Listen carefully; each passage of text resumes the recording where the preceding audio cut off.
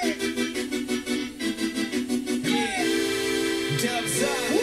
Yeah. Dogs in the house. Let me hear your bar. Let me see you bite. Let me see your scar. You know what we about. Come see us in the yard. This is war. Golden Ripper hard. Dogs in the house. Dogs in the house. Dogs in the house. Dogs in the house. Dogs in the house. Dogs in the house. Dogs in the house. Dogs in the house. Hello and welcome to All We Hear is Purple. We're the third or fourth most mediocre Husky football podcast on the internet. I'm Andrew Berg, and joining me this joyous week is Gaby Lucas. Gaby, welcome back. How are you doing? Hi, I'm doing good. I feel like it's probably a letdown for me to be back for like people listening to this because we're like, yeah, I don't need to elaborate on that. I think it's good. There's a lot of colors in the All We Hear is Purple rainbow, even though it makes it sound like there's only one by the name. There's only one Yeah, color in the rainbow. No, we just have a different lot of shades we of have purple. different styles. It was fun last week. We talked to Aaron about recruiting, and Coach has been on for a couple weeks, and he gives us more X's and O's breakdown. And then we get to occasionally indulge in nonsense. Not to say that you don't have interesting takes on player skills and things like that, but we have fun. We have No, fun I'm when I'm people just say that. nonsense. All I'm right. not, yeah. But this is a good week for it because it was, I don't know, the biggest win since what? Can you think of a I would week where you felt more excited about a Husky win than this? more, no, but I would say it's the biggest win since last year's win over Oregon, Oh, which that's fair. I think is That a was a huge very win. fair. Yeah, Yeah, that was on the road. It was the first DeBoer win, and it was still like very much on the upswing. the Um, feelings. Oh, go on. yeah, I was just gonna say like a lot of the same greatness this week was also present there. So like Hmm. the fact that it was on the road might be a enough of a tiebreaker. Although obviously there wasn't students rushing the field for the Huskies after that one, so Yeah. the jubilation was a little different. I think I would say like this one is bigger than that one, but it's the same vibe of like with, however many minutes left in the game, I was like, oh, we almost did it, but it's over. Yeah, right. I had the exact same feeling. Exactly that feeling both times where Hmm. I had completely lost hope. That's yeah, maybe that's the wrong way to say it. I did not ex I thought the game was over both times. Um, Yeah. Particularly, when they had it on whatever it was, third and short, and then we Hmm. had stuffed them two times. I think I was even more given up last year. I thought it was even less likely to come back for a longer stretch of time. I think with last year after Penix threw that interception, which I think there was like 10 minutes left, 8 minutes left in the game at that point, like Yeah. last year, because we hadn't seen any sort of like that kind of comeback yet. That last year I was like, oh, it's like over. Versus this year on I think third day, I think it was third down with or maybe second down with 2 minutes and 11 seconds left. I was like, it's probably over because like I was that feeling where you start to make your help like allow yourself to believe like the thing that needs to happen for your team to come back or whatever, in this case like giving Penix one last chance, like that's not gonna happen. And so Yeah. I have a very clear memory of seeing him on the bench on the sideline and being like, I think he might not get it. Like I don't think he'll have a Oh yeah. shot. I did not expect them to get it back towards the end of this game, especially, I mean, informed by the way Oregon ran the ball through the whole game. They Mm-hmm. had such an easy time getting yardage on the ground. Um, Particularly Bucky Irving, he just kind of ran all over us. I remember coming into the game, Irving and James, they said they're both averaging over 8 yards a carry, and I was just like, well, that's insane. And they didn't do it in this game, but mainly because they didn't break any huge carries that kind of tilted the average, but they did both average upwards of 6 yards a carry, Mm-hmm. um, and kind of controlled the game when they wanted to. Uh, and the difference really came down to the three fourth downs that Oregon didn't convert, two of them in the red zone. One of them, obviously, to try to salt the game away with almost no time on the clock. What was your opinion kind of at the time and then looking back on Lanning's decision to go for it on all three of those fourth downs? I think the first going forward on the first fourth down, which is that was the end of the first one was the end Yeah, of the very end of the half. first half. I think 3 seconds That left on the that clock. one I think was the most like, oh, what are you doing? But at the same Yeah. time, as a UW fan, I was like, was it you? Was it you who came up with the metric of like you should go for it, go for it or not, based on how the other team feels I about it? have said that before, and that is how I was evaluating Yeah, these as they happened. Yeah. yeah. So I did have that thought of like, oh fuck, but at the same time, really, what I thought was like, oh, you guys should take the points though. Yeah. The second one has kind of the second fourth down has kind of faded in my brain into because it was so overshadowed by the first and the last. The last one, I think Lanning actually is getting too much criticism. Was it 4th and 3? Yeah, 4th and 3. It was kind of a long three. I think it was a fair Yeah. bit longer than the other two, but yeah, yeah. I oh sorry, go on. I know. I think I know where you're going, and I go ahead. I agree with you where what you were starting to say, I think. So I think that's a scenario where like circumstantially for me, I think either of those, either punting it or going for it, I don't think there was a wrong decision. Because it's both of those I think are quite defensible regardless of which one he chose. And it's just a matter of the hindsight of if you punt and they drive down the field, well then why didn't you go for it and ice it? And then vice versa. I think the one thing that I think makes sense from his point of view to go for it is I mean on the punting aspect, if they had punted, yes, Oregon's defense had, especially defensive line, had done better against UW and Penix specifically than and the interior offensive line than we have seen pretty much all year. So I mean, on one hand, that does give you a bit of optimism if you're in Oregon, if you're on Team Oregon. But on the other hand, it's still I get like you want to keep the ball out of his hands, and then at least if you do go for it and miss like they did, you can say, well, okay, if they're going to score if they're going to score 7, it's probably you don't want them to also, because there's I think 1 minute and 36 seconds on the clock. If you get it down to the 20 or whatever and they're rolling, like guess what? Now you have the ball back and there's probably 10 seconds on the clock. Versus at least this way, if you're thinking of it from Oregon's perspective or Lanning's perspective, you're probably gonna get it with how Bucky Irving had been running through us. And if you don't, at least your defense has played pretty good. And if they can't hold him to 3, or I mean, I guess it would be 0 because it's either all or nothing kind of. Yeah. If you can't hold him, at least then you're going to have the amount of time that they have left on the clock to score. And they, and they were about a 3 millimeter target on the ball away during that kick from tying it up and going to overtime. So like, I think keeping in the mental calculus of everything that goes into it, I think that Lanning going for it on the final 4th down, going for it, I don't think that's that bad of a decision Yeah. without the benefit of hindsight.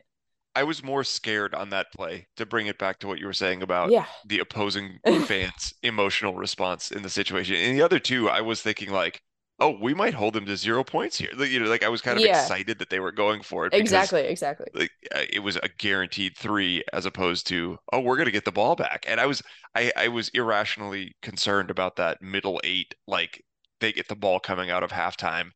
Kirk Herbstreit incorrectly said that UW gets the ball after halftime. And I was like, no. And that Yeah. is why I'm scared of this. This is Yeah, why I want exactly. them to go for it here. Um, but at the end of the game, like we're dealing in absolutes. Like if they convert it, the game is over. Yeah. Like the only thing that they need a bring back Mario Cristobal to fumble it on the Yeah. running the clock out Miami play from a Oof. couple weeks ago, um, to not give the ball back. And I think the other part of the calculus that you mentioned was the offense in the second half had not been nearly as effective. They had 7 Yeah. points in the second half. They were stopped on the goal line, but other than that, they're coming off 2 3 and outs.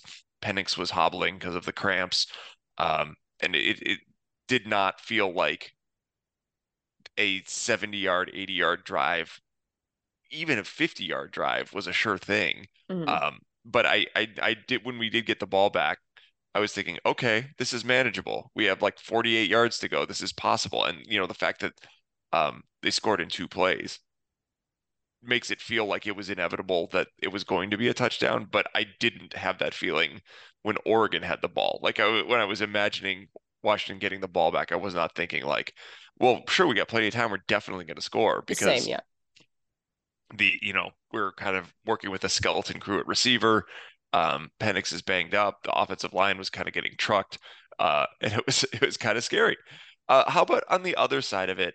What were you thinking? There were a couple of interesting play calls in short yardage situations for Washington as well. Um, there was obviously the goal line stand for Oregon that I just referenced, but also the fourth down pass to Westover, which Mm. was nearly catastrophic, but everything went absolutely wrong, and then Westover made that wild diving, 3 foot catch. Yeah, It was reverse momentum. the craziest 3 foot gain of the season. Um, Either on that play or the goal line inability to score, where Ryan Grubb said he wanted to call a sneak, but didn't believe that Penix could physically get it through the defensive line. What were your feelings about those two series? Yeah. Well, one, I saw some Oregon fans on Twitter taking a single frame of the Jack Westover catch, which it was so clearly a Yeah, catch, yeah, and but and because he has it and the ball is touching the ground as it does, but like fully within his control, them taking that single frame and being like it wasn't a catch, as if that play had any bearing on the final score, which it didn't. That nothing yeah. happened with that drive. But as for the goal line, uh, I just a few things. One, yeah, I know I'm not alone in this. I need to put this on my family crest. The quote, I what I'm saying isn't profound, but there's definitely something about being at the -1 yard line and running it out of shotgun multiple times. Which I get that like I get that taking snaps under center is something where like if you don't do it, if you do it very rarely, that yeah, it's not just like some ingrained thing and there's some level of risk there, but just the how that changes that whole dynamic and the angle, how that changes the angles. Like people like to talk about the acceleration, and that's true too, but I feel like equally part of that is just the geometry of it. um yeah, I felt like a lot of that was just kind of the worst of both worlds, and as far as usually I feel like either keep going for it through um under center, or wildcat or whatever, or try to change it up with some kind of bootlegs or passing, you know uh deception, um versus like, hey, we're going to take the worst angle out of shotgun so that you have to go the longest amount, but you're still not creating any space for yourself. We're not creating any space for, Johnson or whoever the running back is at the time. And and to do that over and over, I'm like, okay, well now we're just losing 1 yard at a time because we're creating a really hostile geometric reality to get 1 yard ahead initially. um and then once you lose 1 yard and then 1 yard, and now you're like, okay, well now we have to go 3 yards and we're going to run it out of shotgun, or whatever the exact yardage was. And it feels very counterproductive. Yeah, I kind of had the same feeling, but it's very hard for me to second guess based on the health situation. Yes, I get the idea that if you bring Dylan Morris in for one snap, you could try a quarterback sneak, but then you're obviously telegraphing that it's going to be a Oh, quarterback totally. sneak Yeah. if you're bringing him in. So do you still have any advantage? And then that fourth down play with Tybo Rogers, I thought Max in his what we learned piece this week summarized this perfectly, that you saw the guard and tackle from the right side both pulling to the left and Rodgers running to the right. So either the guards, both the offensive linemen got the wrong play, or Rodgers ran the wrong play or misread the play, or Ryan Grubb called a play on probably the most important snap of the season to that point that relied on the defenders falling for just like running toward the pulling lineman instead of pursuing the ball, which seems unlikely.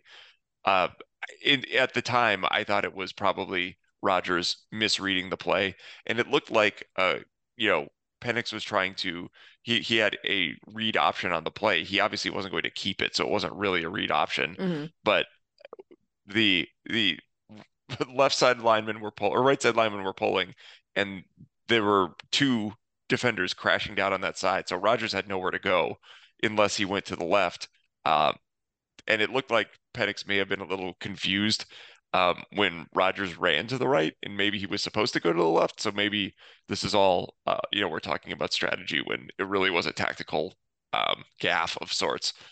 Luckily, we don't have to relive this ad infinitum because we ended up winning the game. But it was a very weird play. Yeah, it's definitely something where if we had lost, that would haunt me until I die. I should like full disclosure, I haven't rewatched the game because it took me maybe more than 24 hours for my like adrenaline levels to chill Oh out. yeah. Yeah. So, Oh but I have yes. a very vivid just the replays that they were playing of that during the game. I think that's interesting. I think what you said, everything you bring out about the pulling guards is fairer than my assumption, because in the moment my assumption was just that they were pulling them to seal off the back end, and that they just, the defense just blasted through and read it pretty well. But I think you guys are probably right. Yeah, I don't know. Yeah. Well, speaking of the defense kind of blasting through, that was the next thing I wanted to talk about anyway, not particularly on that play, but through the game, that Oregon's defense lived up to its reputation of being significantly improved from last year. The final result doesn't show a huge difference. We scored 1 point fewer than we did at Autzen last year. And also for the game, the Huskies had 1 sack, 4 tackles for loss, 3 passes defended. Oregon had 1 sack, 4 tackles for loss, 3 passes defended. It didn't feel that way. It felt like particularly Brandon Dorlus was in the backfield a lot, and they were getting more pressure on Penix than anybody had this year. I think he ended up throwing 14 passes under pressure, or 12 passes under pressure and threw 2 away or something like that. And that's not like really the engine of the offense has been the amount of time he's had to survey the field and let receivers get open, running complex routes and beating defensive backs. And that time wasn't there this week. Maybe we may not see that again this year. I was impressed with Oregon's defense. I know part of this was Penix being cramping up in the second half. What was your takeaway watching their defense and how it was different than other defenses the Huskies have played this year? Yeah, definitely similar in as far as especially I feel like the middle 30 of the game or so, that I suppose more second half. Oh, I have to sneeze. Okay. That yeah, there was definitely especially on some crucial third downs, my memory serves, even though they didn't get sacks or whatever, or other than the one, that there was that, especially from the interior of the offensive line, a lot of, I mean, kind of what I was expecting on some level, which was that he is going to have moments where he's not able to, have the space to to set his feet and move into, climb up the pocket or whatever, as well as the time for his receivers to get open. Like there was a couple on, I believe looked like Penix. My memory is that he was expecting an out route or like a out curl, and there just simply wasn't the time for Odunze or whoever it was to get back, and that was on a third and I want to say like 6 or something. And oh shoot, I had another thought and then it ran away.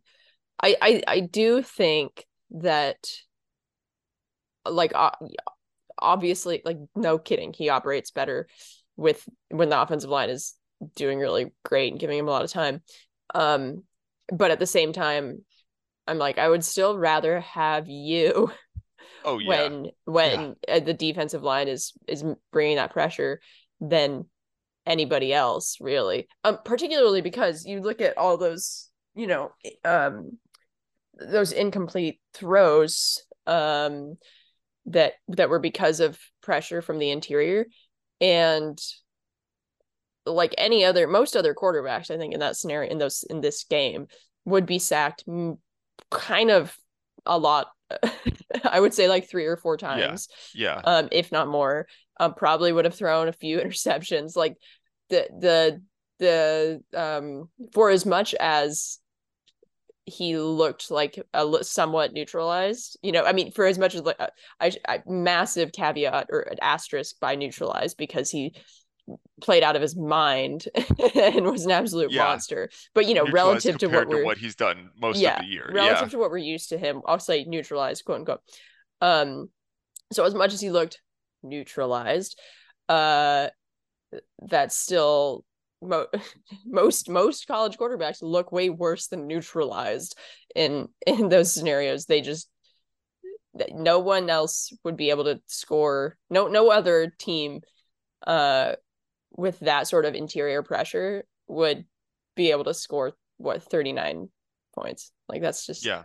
that's Yeah. silly. No, I absolutely agree. I was very impressed that he kind of like made the plays he needed to, especially down the stretch. When everyone was getting so worn down, players around him were getting hurt. Jeremy Bernard was out, Jalen McMillan was out. He's banged up. Very impressive game by Mm-hmm. Penix. Um, and Rome Odunze. I mean, Yeah. Odunze and Polk were incredible. And Um, Jackson, shout out. and Jackson too. I mean, he didn't Big have the talking. same like numbers at the end of the game, but the plays he did make were super high impact. Yeah. So yeah, I think those three were pretty much the whole receiving core. I think there were 12 yards of receiving that were not by those three, which is kind of scary to think about. But uh, really, really impressive game against a much more difficult defense than we've seen so far, and probably that we will see most of the rest of the year. I know Oregon State's still very good. Utah is going to be super tough defensively, but neither of those teams have kind of the combination of explosive offense to go with that defense, scaring you Yeah. the same way on the other side. I do have a, do you know what the Oregon State scares me a little bit more than Utah, to be honest, especially because Utah's without Cam Rising has just kind of been, Yeah, had their issues. one-sided. Yeah. Do you have off the top of your head the stats for Oregon State's like yards per play or possessions per game by any chance? Oh, in terms It of their pace, Yeah, don't look it up um, if you don't, or I mean, you I can. I'm I not your I have mom. the efficiency stats in front of me, but not the Mm. other the pace stats. But they have been as kind of as usual, much more if expected points in their run game than the pass game, Yeah. which uh, I know when I have looked at this earlier in the year, like DJU has helped with their Mhm. big plays, but his success rate in kind of short and intermediate passing plays has not been particularly good, and they're Yeah. more middle of the pack in their ability to march down the field through the passing game. So it's a lot of Damian Martinez running the ball and DJU running the ball and then throwing deep Yeah. has kind of been what has worked for them. Yeah. Because my intuition is that of the remaining of the remaining schedule, like obviously USC will be a shootout, but my intuition is that Oregon State is kind of sneakily could if is a sneaky upset pick, like, just because of that. I'm not like Well, picking him for it, yeah, but and we'll obviously talk about this as the year goes on, but like the fact that they could have beaten us each of the last 2 years and we won on very fortunate breaks in the game and wait, in some cases. 2021 they beat us, Oh, didn't maybe they? I'm thinking of what was the The wasn't the the fourth down play in the red zone that was called incorrectly? Like oh they or maybe that was 2020 and oh I'm I don't. that Jimmy Lake, it blurs into one. Let's move on. Yeah, right. Yes, let's move on. Um, the last thing I wanted to talk about in the Husky game, just kind of uh talk through all of the terrifying things. I wanted to you just give a couple other positive notes on, we mentioned um, Odunze and Polk, Giles Jackson all making huge plays. Dylan Johnson with the best rushing game of his career. Coach and I talked last week about if there is a time when we really have to lean on the run game, is Dylan Johnson capable of being the lead back in the game like that? This wasn't that game, but the fact that he had 20 carries for 100 yards is more positive evidence to suggest that he does have lead running back upside. Um, and then I thought the defense overall had a tough game against a really good offense. I was When I thought the game was over, I was just kind of thinking like, yeah, we lost this game in the trenches. Their defensive line gave Penix all kinds of problems, and their offensive line just destroyed our interior defensive line for being able to run the ball. But both Ulafosho and Tuputala did what they could. Both made some positive plays, cleaned up well when they had the opportunities. So I wanted to at least highlight that there were some positives on the defensive side as well, in addition Yeah. to getting off the field when it was absolutely necessary. Yeah, I think I did notice there were a handful of plays that weren't in the moment necessarily like explosive, but also were kind of critical junctures that where in which like if you're really, if you'd have took the next step, like it would be a scenario to step on the other team's throat. There in a few of those scenarios that Eddie and Alf both had some instances of not taking super great angles. And so that turning like what should be a a 2 yard run into a 9 yard run or whatever. Yeah, yeah. Although, part of that is Bucky Irving is like extra jacked Miles Gaskin. So, God, that one play where he credit. he was running to the right, and I think Tubatel's one over there too. I think Dom Hampton was the other, Mm. and he just did a like hard plant on his right foot and cut back to his left. And it's like I'd like to be angry at the defenders, but there's nothing they could have done here. Yeah, It's just yeah. too good of a play. Like Totally. Reggie Yeah. Bush cut. Yeah. Yeah, yeah, yeah. Yeah. Shoot. As for the running back stuff, yeah, I think I have a lot. I have quite a bit of faith in Dylan Johnson as the running back. The thing I want to see more is in when there's more open field scenarios of more um just more mauling and like lower, Yeah. getting better Yeah. leverage of the offensive line, again, particularly the interior, um, and utilizing, that their athleticism and kind of getting them, just getting them to pull, um, uh, and but it's something where if the offensive like most of the I think Dylan Johnson has done better under circumstances blocking wise that haven't always been as ideal. I think he's done better than what I would expect from most running backs.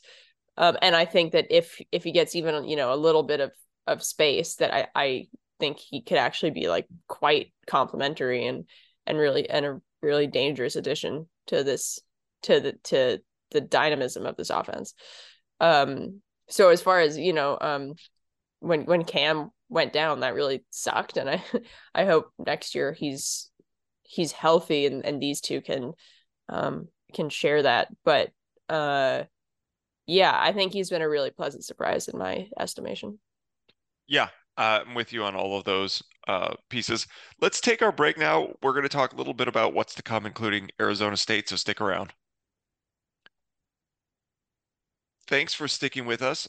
It's amazing to think that we're now only a few days away from another football game. Feel like we need more time to recover from the emotional high of the Oregon game, and hopefully Kalen DeBoer and the coaching staff have rectified that with the rest of the roster, because I don't want them to be on the same emotional high that we as fans are as they go into a game with Arizona State, which is always difficult. No matter what, Arizona State is a tough team to We're play. cursed.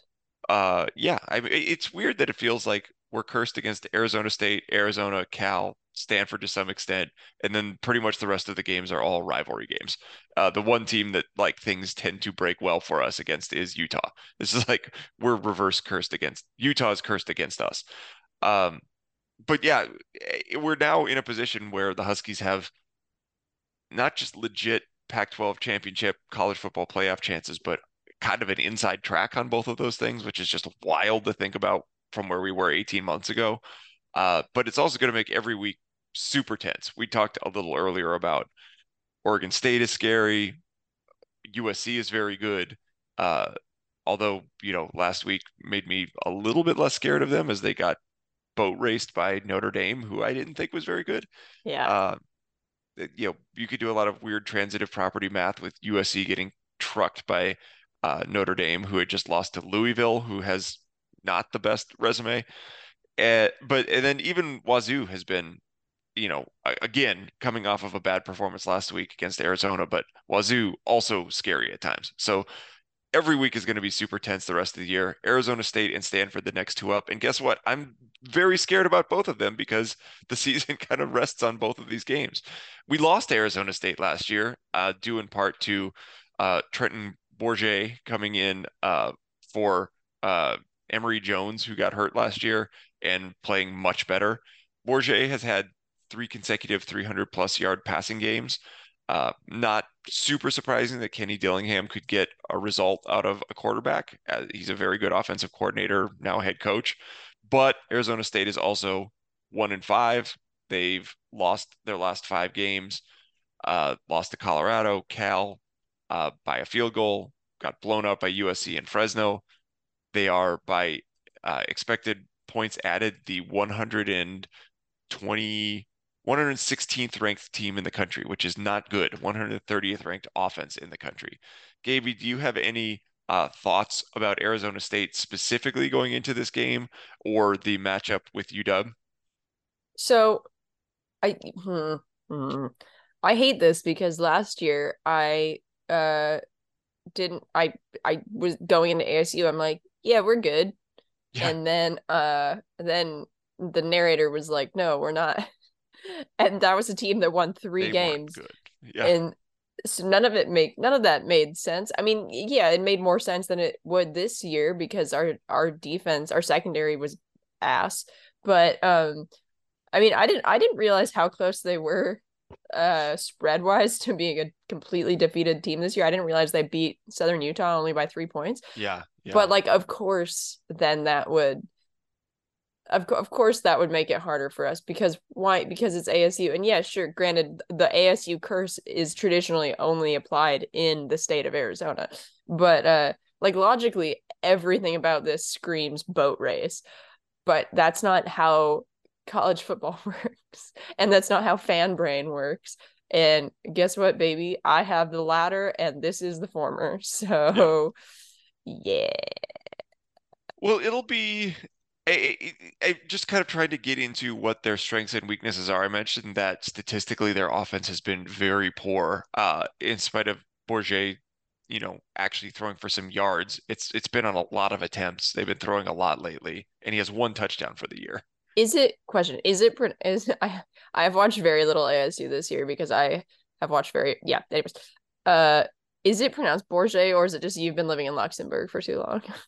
I Is I it think the announcers typically say Bourget, which is weird because it's like a half English, half French pronunciation.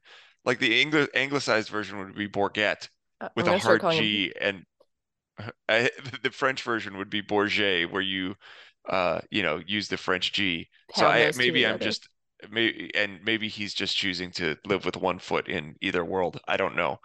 Trenton I'm is not gonna a traditional French name, I'm gonna as far as I know. mess that. I'm gonna swap that and call it Bourget. Bourget, And there's yeah, nothing anyone can getting do to either of stop them me. right. Um, Continue. What were we talking about? yeah, That their offense that in sucked. spite of the yardage, they have not been very efficient Yeah. offensively. But they have been a little bit better defensively. Overall defensive ratings, not particularly good, but they have defended the pass a little bit better. They get after the quarterback. They have one defensive lineman named Prince Dorba, who has 6 sacks on the year, 18 total sacks as a team. So we'll see if the strategy kind of is similar to what we saw last week, that there will be a lot of pressure put on Penix. It will obviously matter significantly if that pressure is coming from four-man rush or bringing blitzes that give him an opportunity to find open receivers, because he is good at that when they bring a blitz. But I think, it's hard not to kind of expect to see a team that's struggling offensively. How are they going to keep up with Washington's offense, even if it's not firing on all cylinders?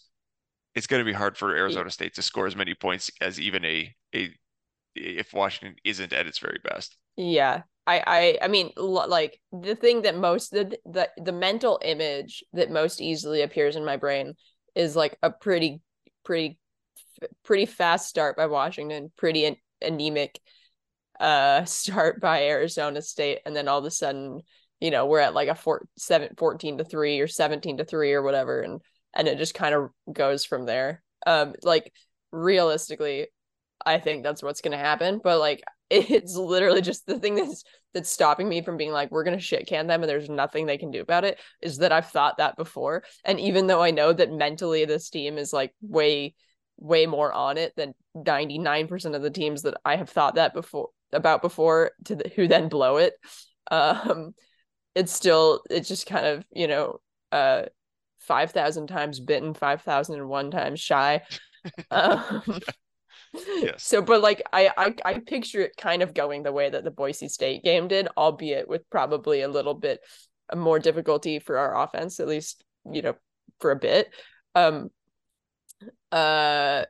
So that's kind of that's the most accessible thought process or projection that I have in my mind's eye. Yeah, I think, taking the emotion out of it, we're 27.5 point favorites. SP Plus predicts the final score, the 32-point spread, 45-13. You know, if we hold them to 13 points or if we score 45, I will feel pretty good about the game if we do both. Yeah, that's obviously a good outcome. But we will see. I'm not taking anything for granted. There's too much at stake week to week right now. But just to leave it with this, SP Plus, Bill Conley has odds of reaching 12-0 right now. Have the fourth best odds. Two of the teams in front of us are Liberty and Air Force, who don't play anyone. Like, Air Force doesn't play anyone. I think they're probably going to end the season without a win over a team with a winning record. Full stop, even if they're 12-0.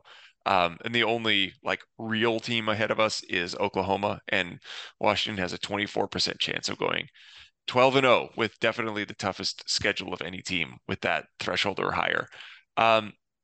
Let's wrap it up there. We'll set the nerves to one side and give any recommendations or plug. Gaby, what do you have coming up? I know you've been busy, lots of shows lately. What else do you have on the horizon? Yeah, can I just say I feel like I've been very boring today. I don't know. I'm like, this was such a huge win. I felt like my brain was going to explode. And then part of it is I just don't like listening to myself speak. I don't, yeah. You've chosen an interesting career path That's and different. hobbies. That's different. I don't understand why people start podcasts. I wouldn't be here except for the fact that Vox asked us to do it. And then I was like, no. And then Max was like, please. And I'm like, fine. And then they stopped giving us $20 a month. And now I'm still here, even though I try to wriggle my way out of every recording. I don't understand. No more podcasts, including us. Let's stop. Except for you. I would listen to you. I won't listen to me. I could do the Jim Rome style podcast of just talking for an hour. At repeating myself a lot with lots of long, awkward pauses with music playing in the background. There we go. Or Coach could come on. Yeah, that would be more fun. Okay. To answer your question, yes. We just had our the first of the Hat Tricks comedy show at the Angry Beaver, whoops I love. Last night. That'll be 2 nights ago when this airs. Which was really great and super fun, and actually had a friend of mine who I started with in Vancouver. It was just going to be four my Seattle people on the show, and then a friend of mine who was in town who's from Vancouver, and we started stand up within like a month of each other. She dropped it and did a little set too, and her name's Casey Novak, and she's amazing, and you should follow her on Twitter and Instagram. So that there'll be another one of those on Monday, October 23rd, and then Friday, November 3rd, which might seem weird to have them on different days of the week, but because the Angry Beaver is first and foremost a hockey bar, and so the way that this is working is when there's only games on the East Coast, so those are up by 7, and we're like, let's do a show. Yeah. Because what else are you gonna do? And also if we ran When shows, hockey's not on, Canadian stand-up comedy comes in. yeah, yeah, exactly. No, Casey's actually from Ohio, but she Okay. moved to Canada right around when I lived there. Well, But I digress. What was I gonna say? Oh, yeah. So if we did it during hockey time, then they would kill me. The patrons would kill me, and I would deserve it. But so that is that. You can get 2 tickets for $10, which is a terrible business decision by us/me. But really, what it was is I just wanted to make it so that like people can come back easily and come, because my favorite shows in the world are ones that have like a lot of the same people coming week after week or month after month, hmm, because they're really good and not crazy expensive. That's what Jokes Please was like in Vancouver, and it's my shit. So that's there. You can get tickets. There's a ticket link on their Facebook, on their Instagram, on my Instagram, my Twitter. And then also at the Crocodile on October 25th at Hereafter, which is their room below. Me and Timmy Booth, who was a runner-up in the Seattle International Comedy Competition with Casey, are producing Wackronyms, which is maybe the stupidest thing I've ever come up with in my life. And it's just a very dumb, it's the first of what will hopefully be many panel shows that we do there that is really dumb. It's just a vehicle for chaos. Yeah, it probably won't. There'll probably be something that goes wrong, but who gives a shit? And people should come to that so that the Crocodile will let us keep doing it. The great. end. That's awesome. Cool Yeah. venues too. Yeah, it's cool. I am kind of in between things to recommend. I always struggle when I finish a book and I'm like, I don't know if I'd recommend that one. Because what else is uh but I'm hoping to see the new Martin Scorsese movie, Killers of the Oh Flower Moon, yeah. later this week. So maybe next Oh. week I'll be able to talk about that. But we'll see until then. But yeah, you got plenty of things to go see with these Angry Beaver and Crocodile shows. Um, so let's wrap it up. Thanks for listening. It's been fun to just read all of the content, Husky specific and even National College Football media jumping on the bandwagon this week. So it's wanted to get in on the action and also talk about the Huskies on a very fun week. Maybe next week, that positive momentum will carry Cody Pickett onto the show. We're always getting closer. In the meantime, thanks for listening and go Dogs. Woof.